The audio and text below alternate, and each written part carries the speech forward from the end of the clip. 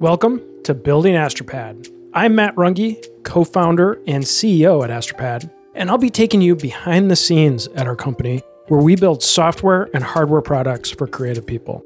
So if you're a creator interested in starting a business or creating your next big project, join us and let's learn together. All right. Hi, everyone. Matt here with Savannah. Hey, everyone. So today we're talking about what keeps us up at night when thinking about our Kickstarter. Our biggest fears with regards to launching a Kickstarter. You know, what are some of the things that we worry about? Are these things that we should be worrying about? And how do you mitigate some of those fears? So we kind of wanted to talk through that today. And I know you had a lot of questions you wanted to ask. Yeah. I'm wondering, what fears are worth spending our energy on, worth worrying about when you're up at night. So, we compiled a whole list of these fears, and I just want to talk through them and hear more from you about, what we're doing as a team to mitigate them. So really focusing on, the Kickstarter campaign itself and promoting it and launching it and all of that. So the first thing that came to mind is launching a Kickstarter during a very uncertain time in the world. So we're a few months out from launching a Kickstarter, and 2020 has just been nothing like anyone ever imagined. Lots of curveballs, and I've been worrying about is it a good time to have a Kickstarter?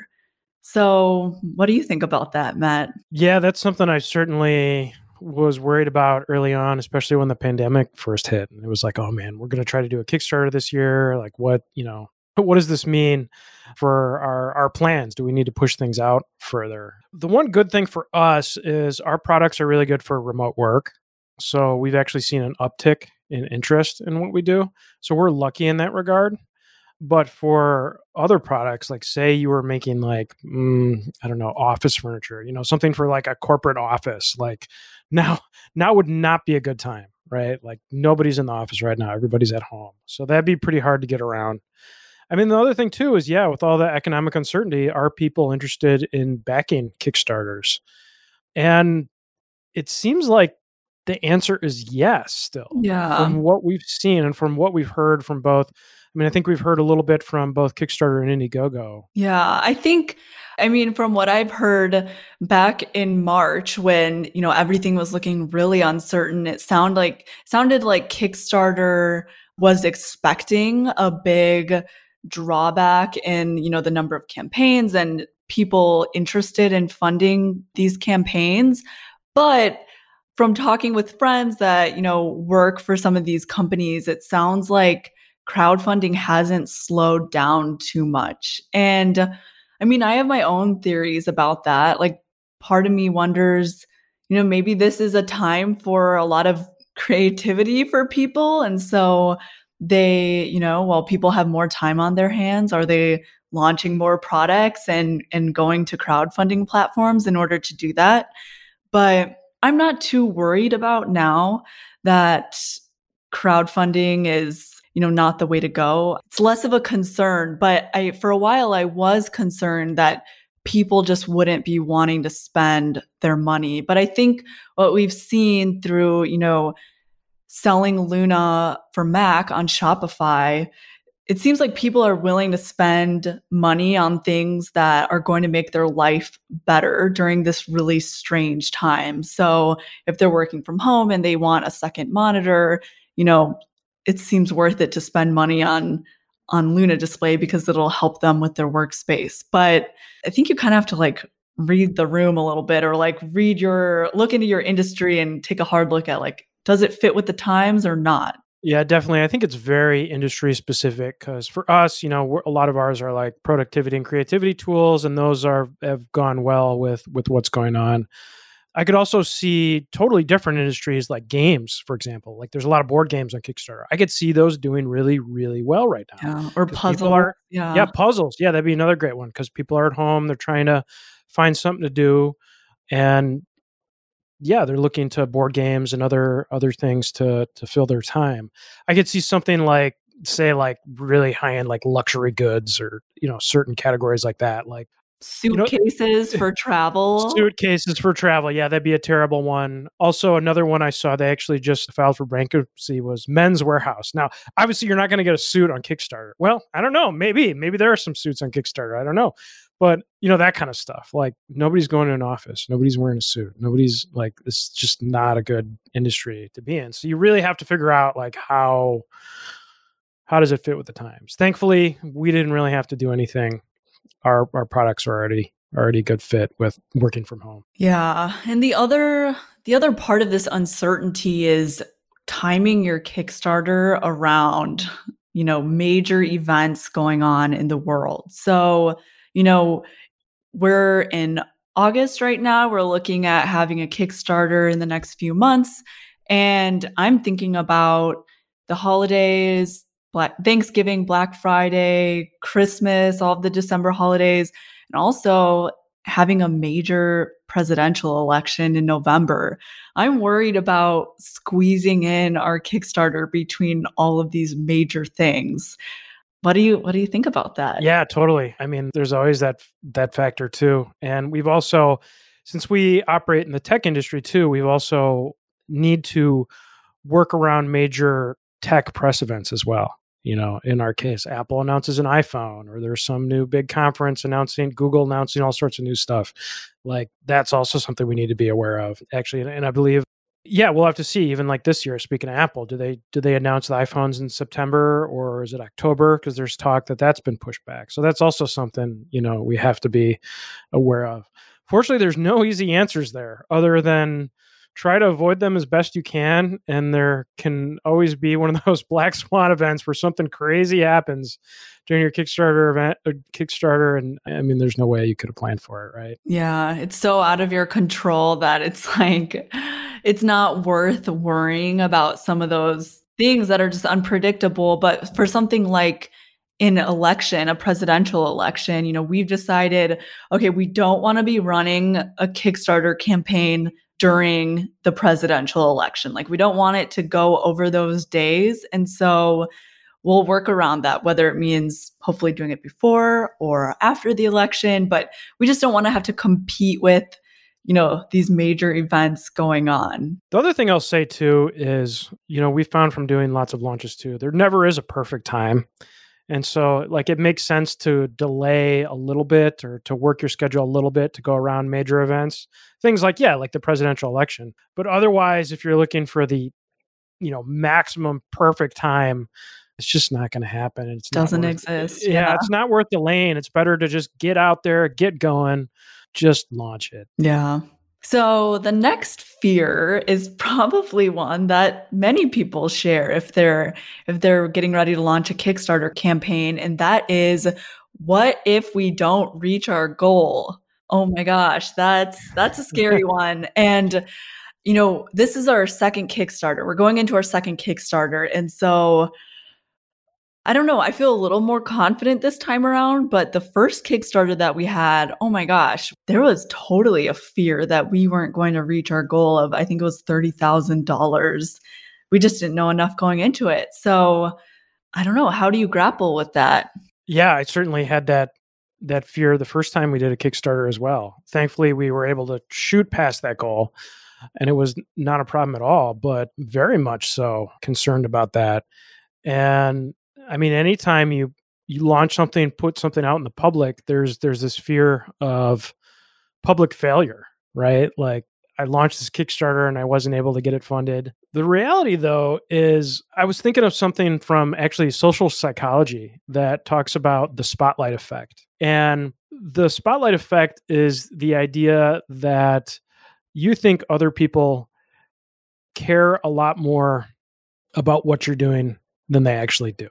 A good example of it is, let's say you're eating dinner at a restaurant somewhere and you spill a bunch of ketchup on your shirt and you're walking around after that and you're like super embarrassed. You're like, oh my God, I have this ketchup on it. Everybody's probably staring at this. I feel so stupid. But then the thing is when they've done like studies and they interview people, they'll set up scenarios like this and then they'll interview people. Most people won't hardly pay any attention or they won't even notice it. So what is really standing out to you, because of course each of our worlds, revolves around ourselves, right? So we're thinking of everything in terms of ourselves. It's actually not as big of a deal as you might fear. So what might be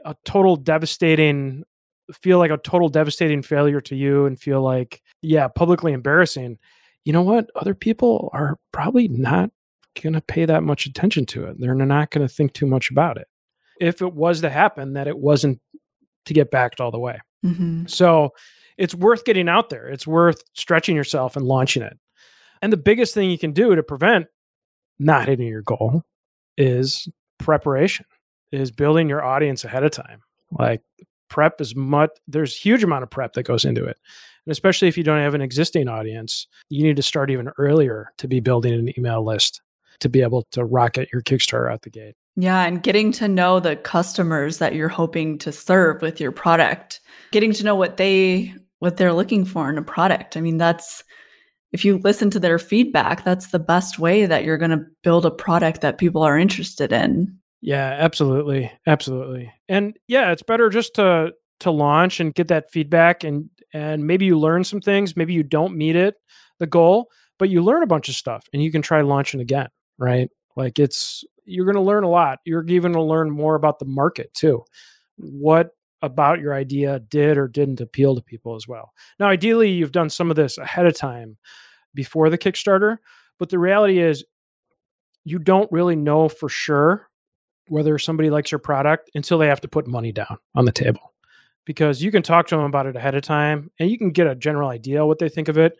But until they actually have to pay for it, that's when you really find out, do they like it? Do they actually want it? Yeah, you should be using your campaign as market validation, market proof. Like, do people want this enough? And if you have a $30,000 campaign goal and you only make $10,000, then that should be a sign to you that maybe the market isn't ready for this, people aren't interested in this, or you have to do more refinements or change your messaging so that you are selling the product that people want. But, it's better to find that out sooner rather than later. Like, imagine if you weren't doing a Kickstarter campaign and you did a whole production round on your product and spent a ton of money and then tried to launch it and no one bought it.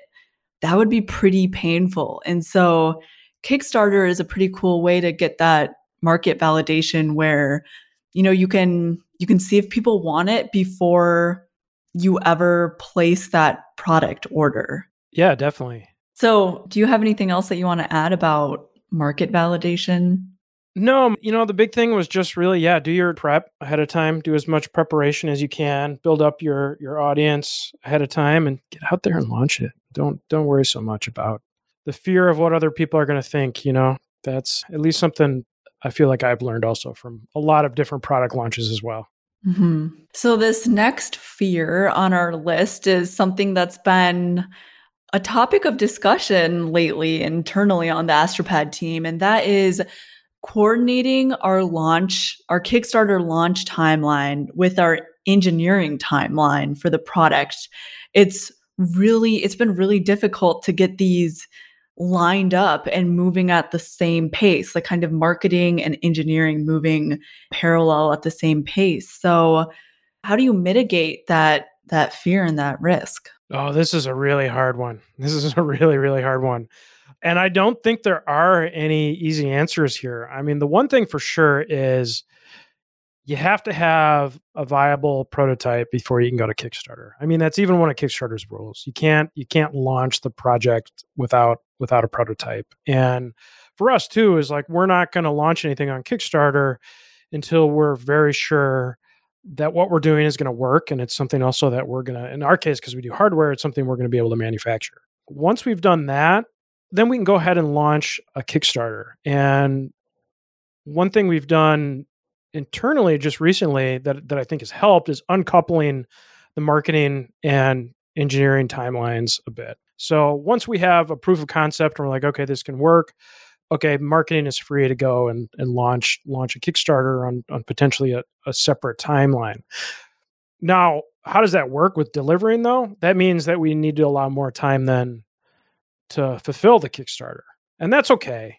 Ideally, you want a really short fulfillment window on the Kickstarter, but it's better to under promise and over deliver than the other way around. And a big reason why we decided to uncouple those timelines is because we were kind of like what we talked about earlier. We were looking at the fall and everything that's going to be going on in the world. And it's like, okay, we're either going to launch a Kickstarter before all of these major events in the fall, or it's going to be like we have to hold off on it until 2021. And for us, we felt like it's better to just get it out there.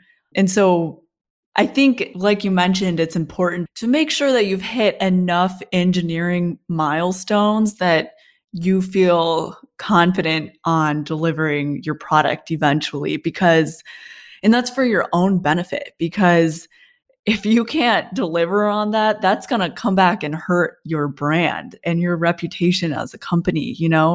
You can't sell these products and then not deliver on that. So much of your company's reputation is riding on whether or not you can follow through on these Kickstarter campaigns. So there's been many horror stories about that too, about campaigns not delivering. I mean, that is a fear that I think you should worry about when launching a Kickstarter campaign. Like, am I actually going to be able to deliver this? And am I going to be able to deliver it in the time frame I'm talking about? But you kind of have to strike a careful balance between having enough engineering, technologically strong foundation for your product. But also, if, let's say you aren't really sure about the market for your product, you don't want to spend so much time on ironing out every single engineering detail before you've launched your campaign, because if your campaign isn't funded, then you've kind of spent a lot of time ironing out these little details that in the end weren't contributing to your campaign. So it's a fine balance that you have to strike. But at a certain point, I think it was important for us to uncouple those timelines for us from our marketing and engineering teams, because we feel confident enough that we know we can deliver, but we don't want to be held back anymore from just launching the campaign. Yeah, absolutely.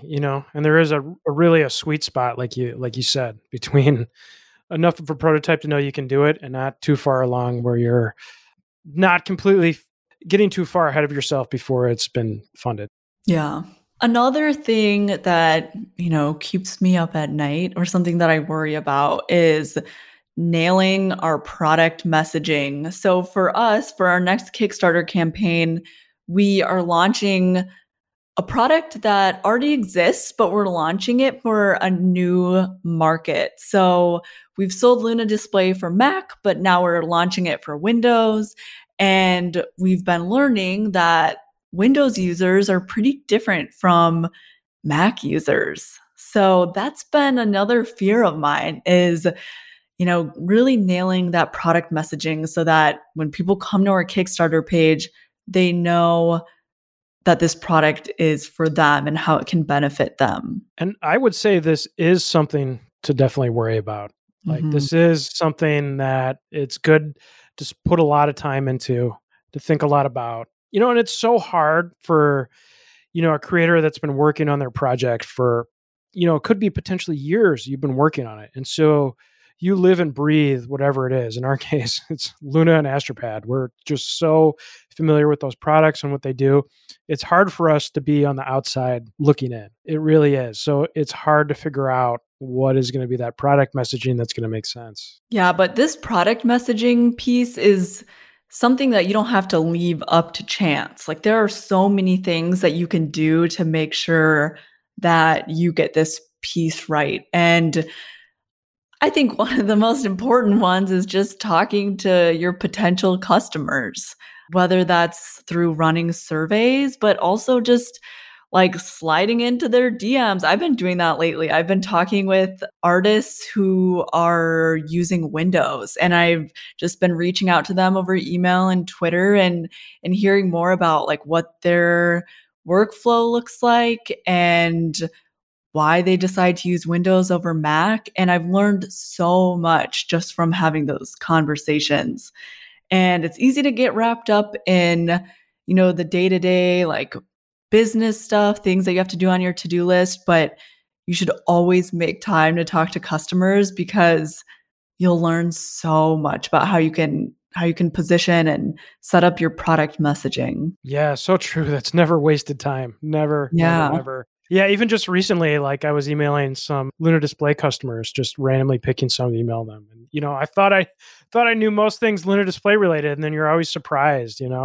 The other thing we've done when doing a product launch, doing a Kickstarter launch that's been helpful is showing the messaging to somebody you trust, but maybe somebody that's not as familiar with the day-to-day, maybe a friend or a family member or significant other, or maybe somebody that's not as familiar with it, and show it to them and like ask like, okay, what does this mean to you?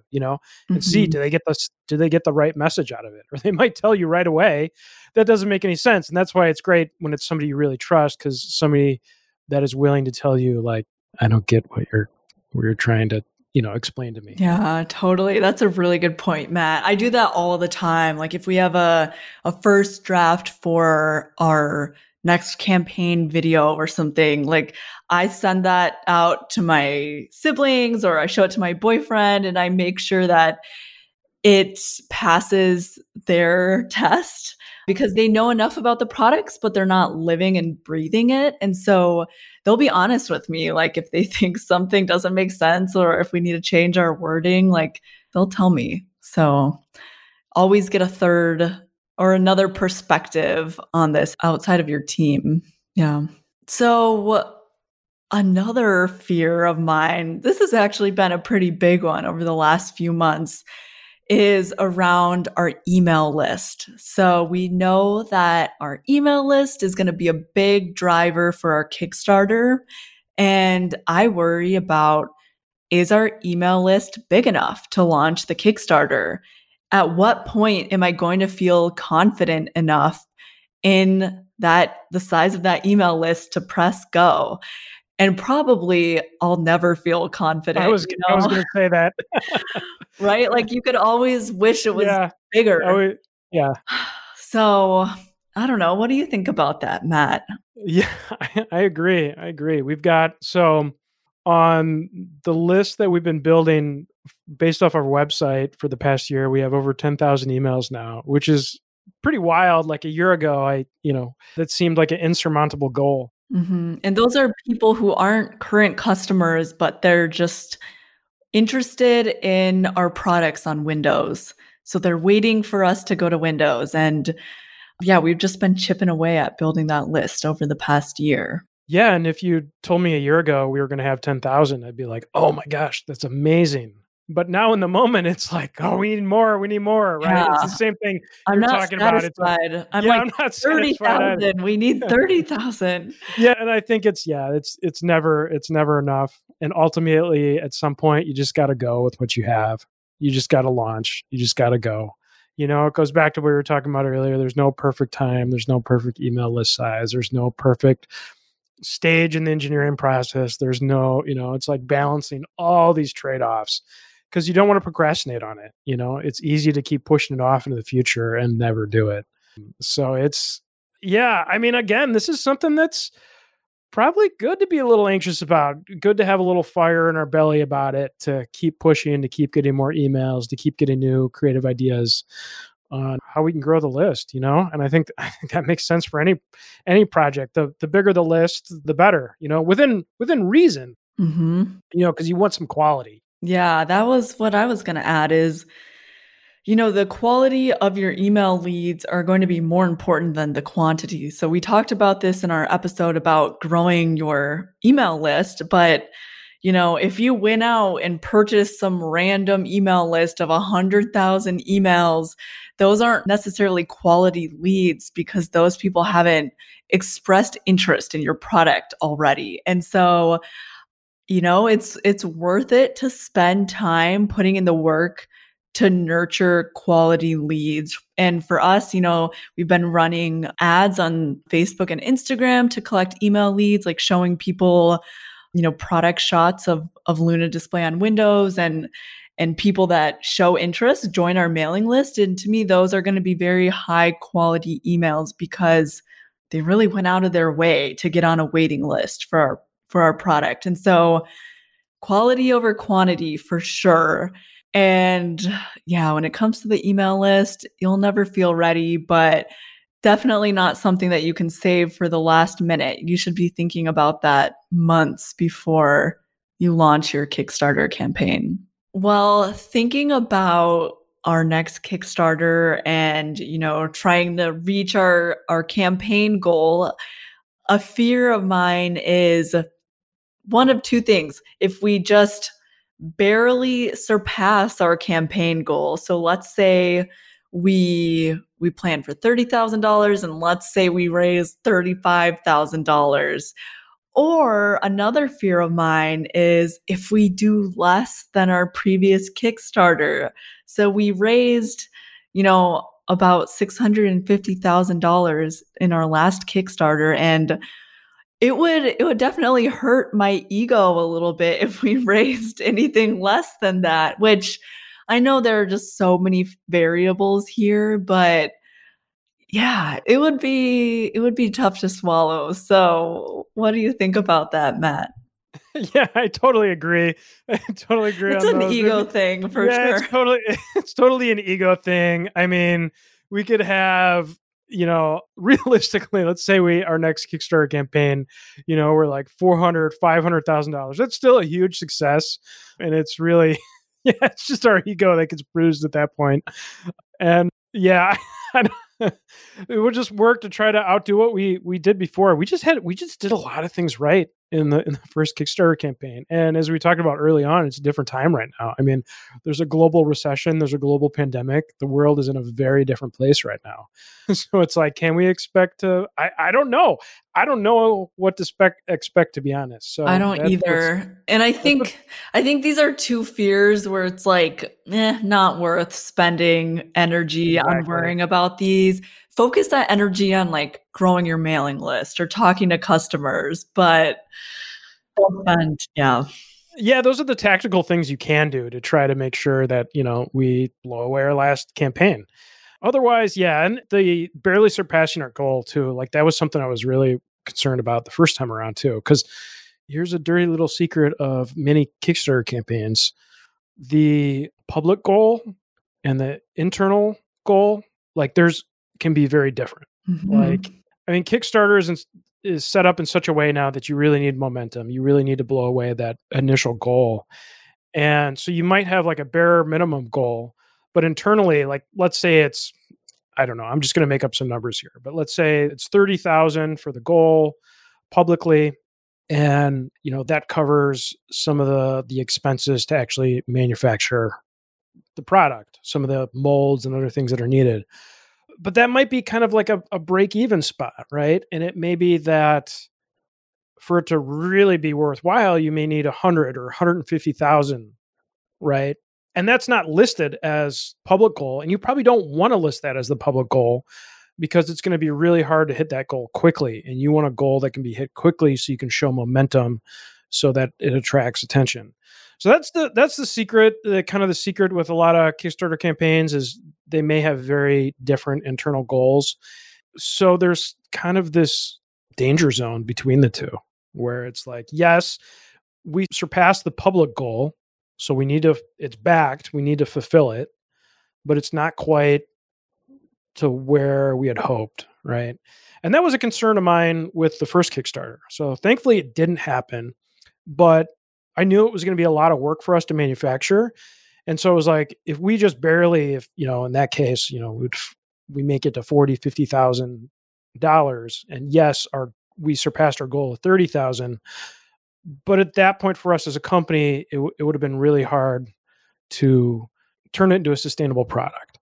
And so that's something. And again, there's nothing you can do about it really, other than those tactical things we talked about. It's like what you were saying, Savannah, you probably don't want to worry too much directly on that. Instead, take that energy, spend it towards building a mailing list, towards prepping your launch process, building relationships with press and journalists, like, do tactical things that can actually move the needle. Mm-hmm.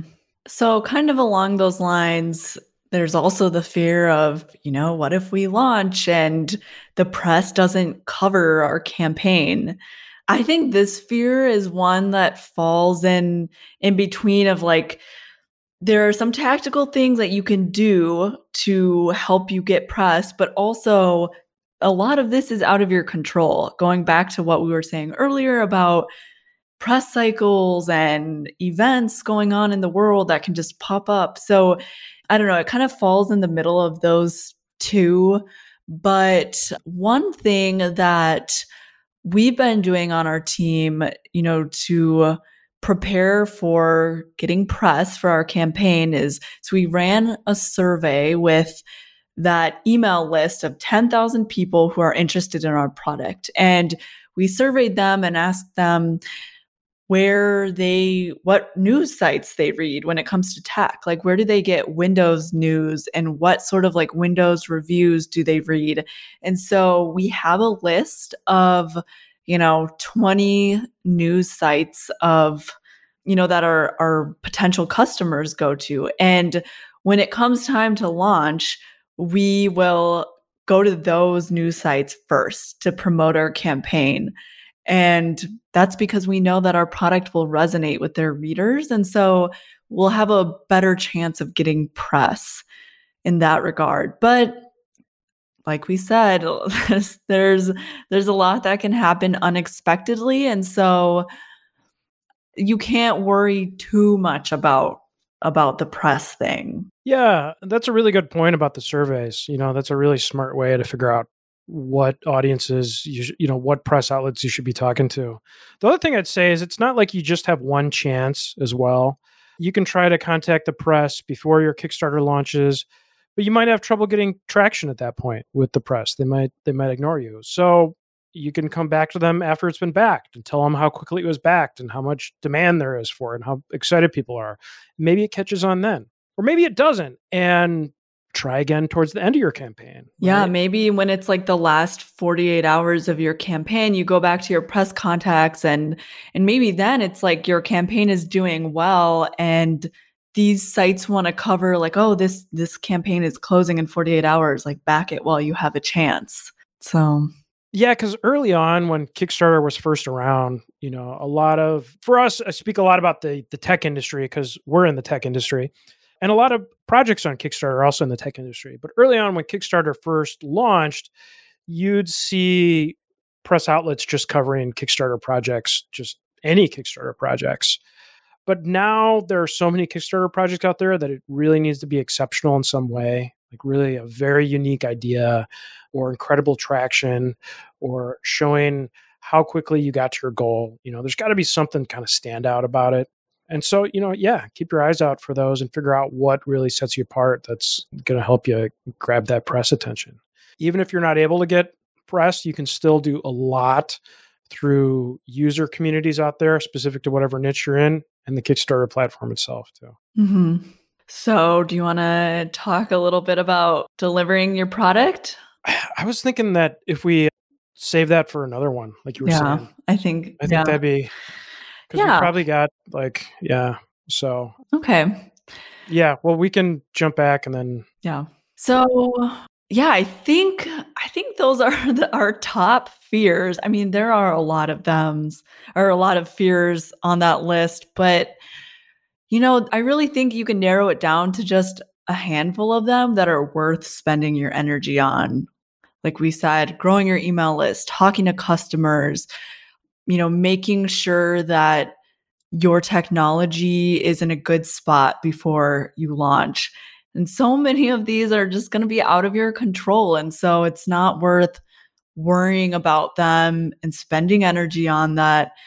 And you should just probably get your product out there, get your campaign out there. Yeah, totally. And the other one I'd add to that too is working on your messaging, working on your product messaging, because that is within your control. You can make that better. You can talk to people. You can figure out how to communicate what's unique about your product.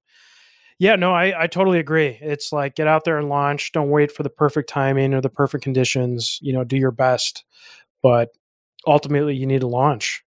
Yeah, so hopefully some of these fears resonated with you if you're thinking about doing a Kickstarter project, and we'd be curious to hear if there's others we didn't cover that you worry about leading up to a Kickstarter project. I think we'll have to do another episode once our Kickstarter campaign is closed about the actual like product side of your campaign, delivering your product and finally getting it into customers' hands, and what are some of the fears that come with that, because there's a whole other side of this besides just marketing your campaign. And so we'll have to have a part 2 of the fears that keep us up at night.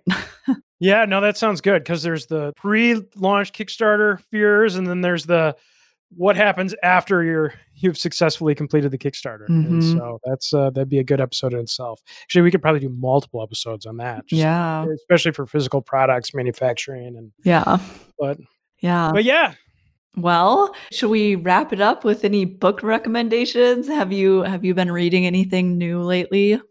Yeah, so I do have a book recommendation, and the name is terrible, but it's a really good book if you're trying to figure out your product's messaging, and that's Cashvertising by Drew Eric Whitman, and it talks a lot about copywriting.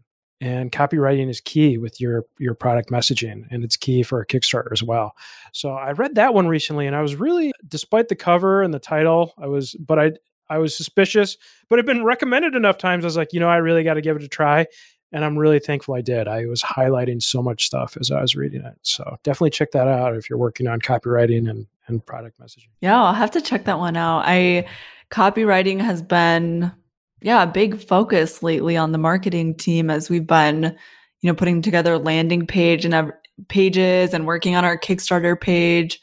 So I don't know, we're trying to spice it up with the copywriting. So any book recommendation on your side with copywriting? Well, I've had that copywriter's handbook sitting on my desk for a while, and I'll kind of just, because you don't have to read it cover to cover, you can just kind of pick it up and read little chunks of it at a time. So that's been a good one to keep on my desk for a while. So nice. And that was the copywriter's handbook. Mm-hmm. I'll have to check that one out as well. That one I haven't.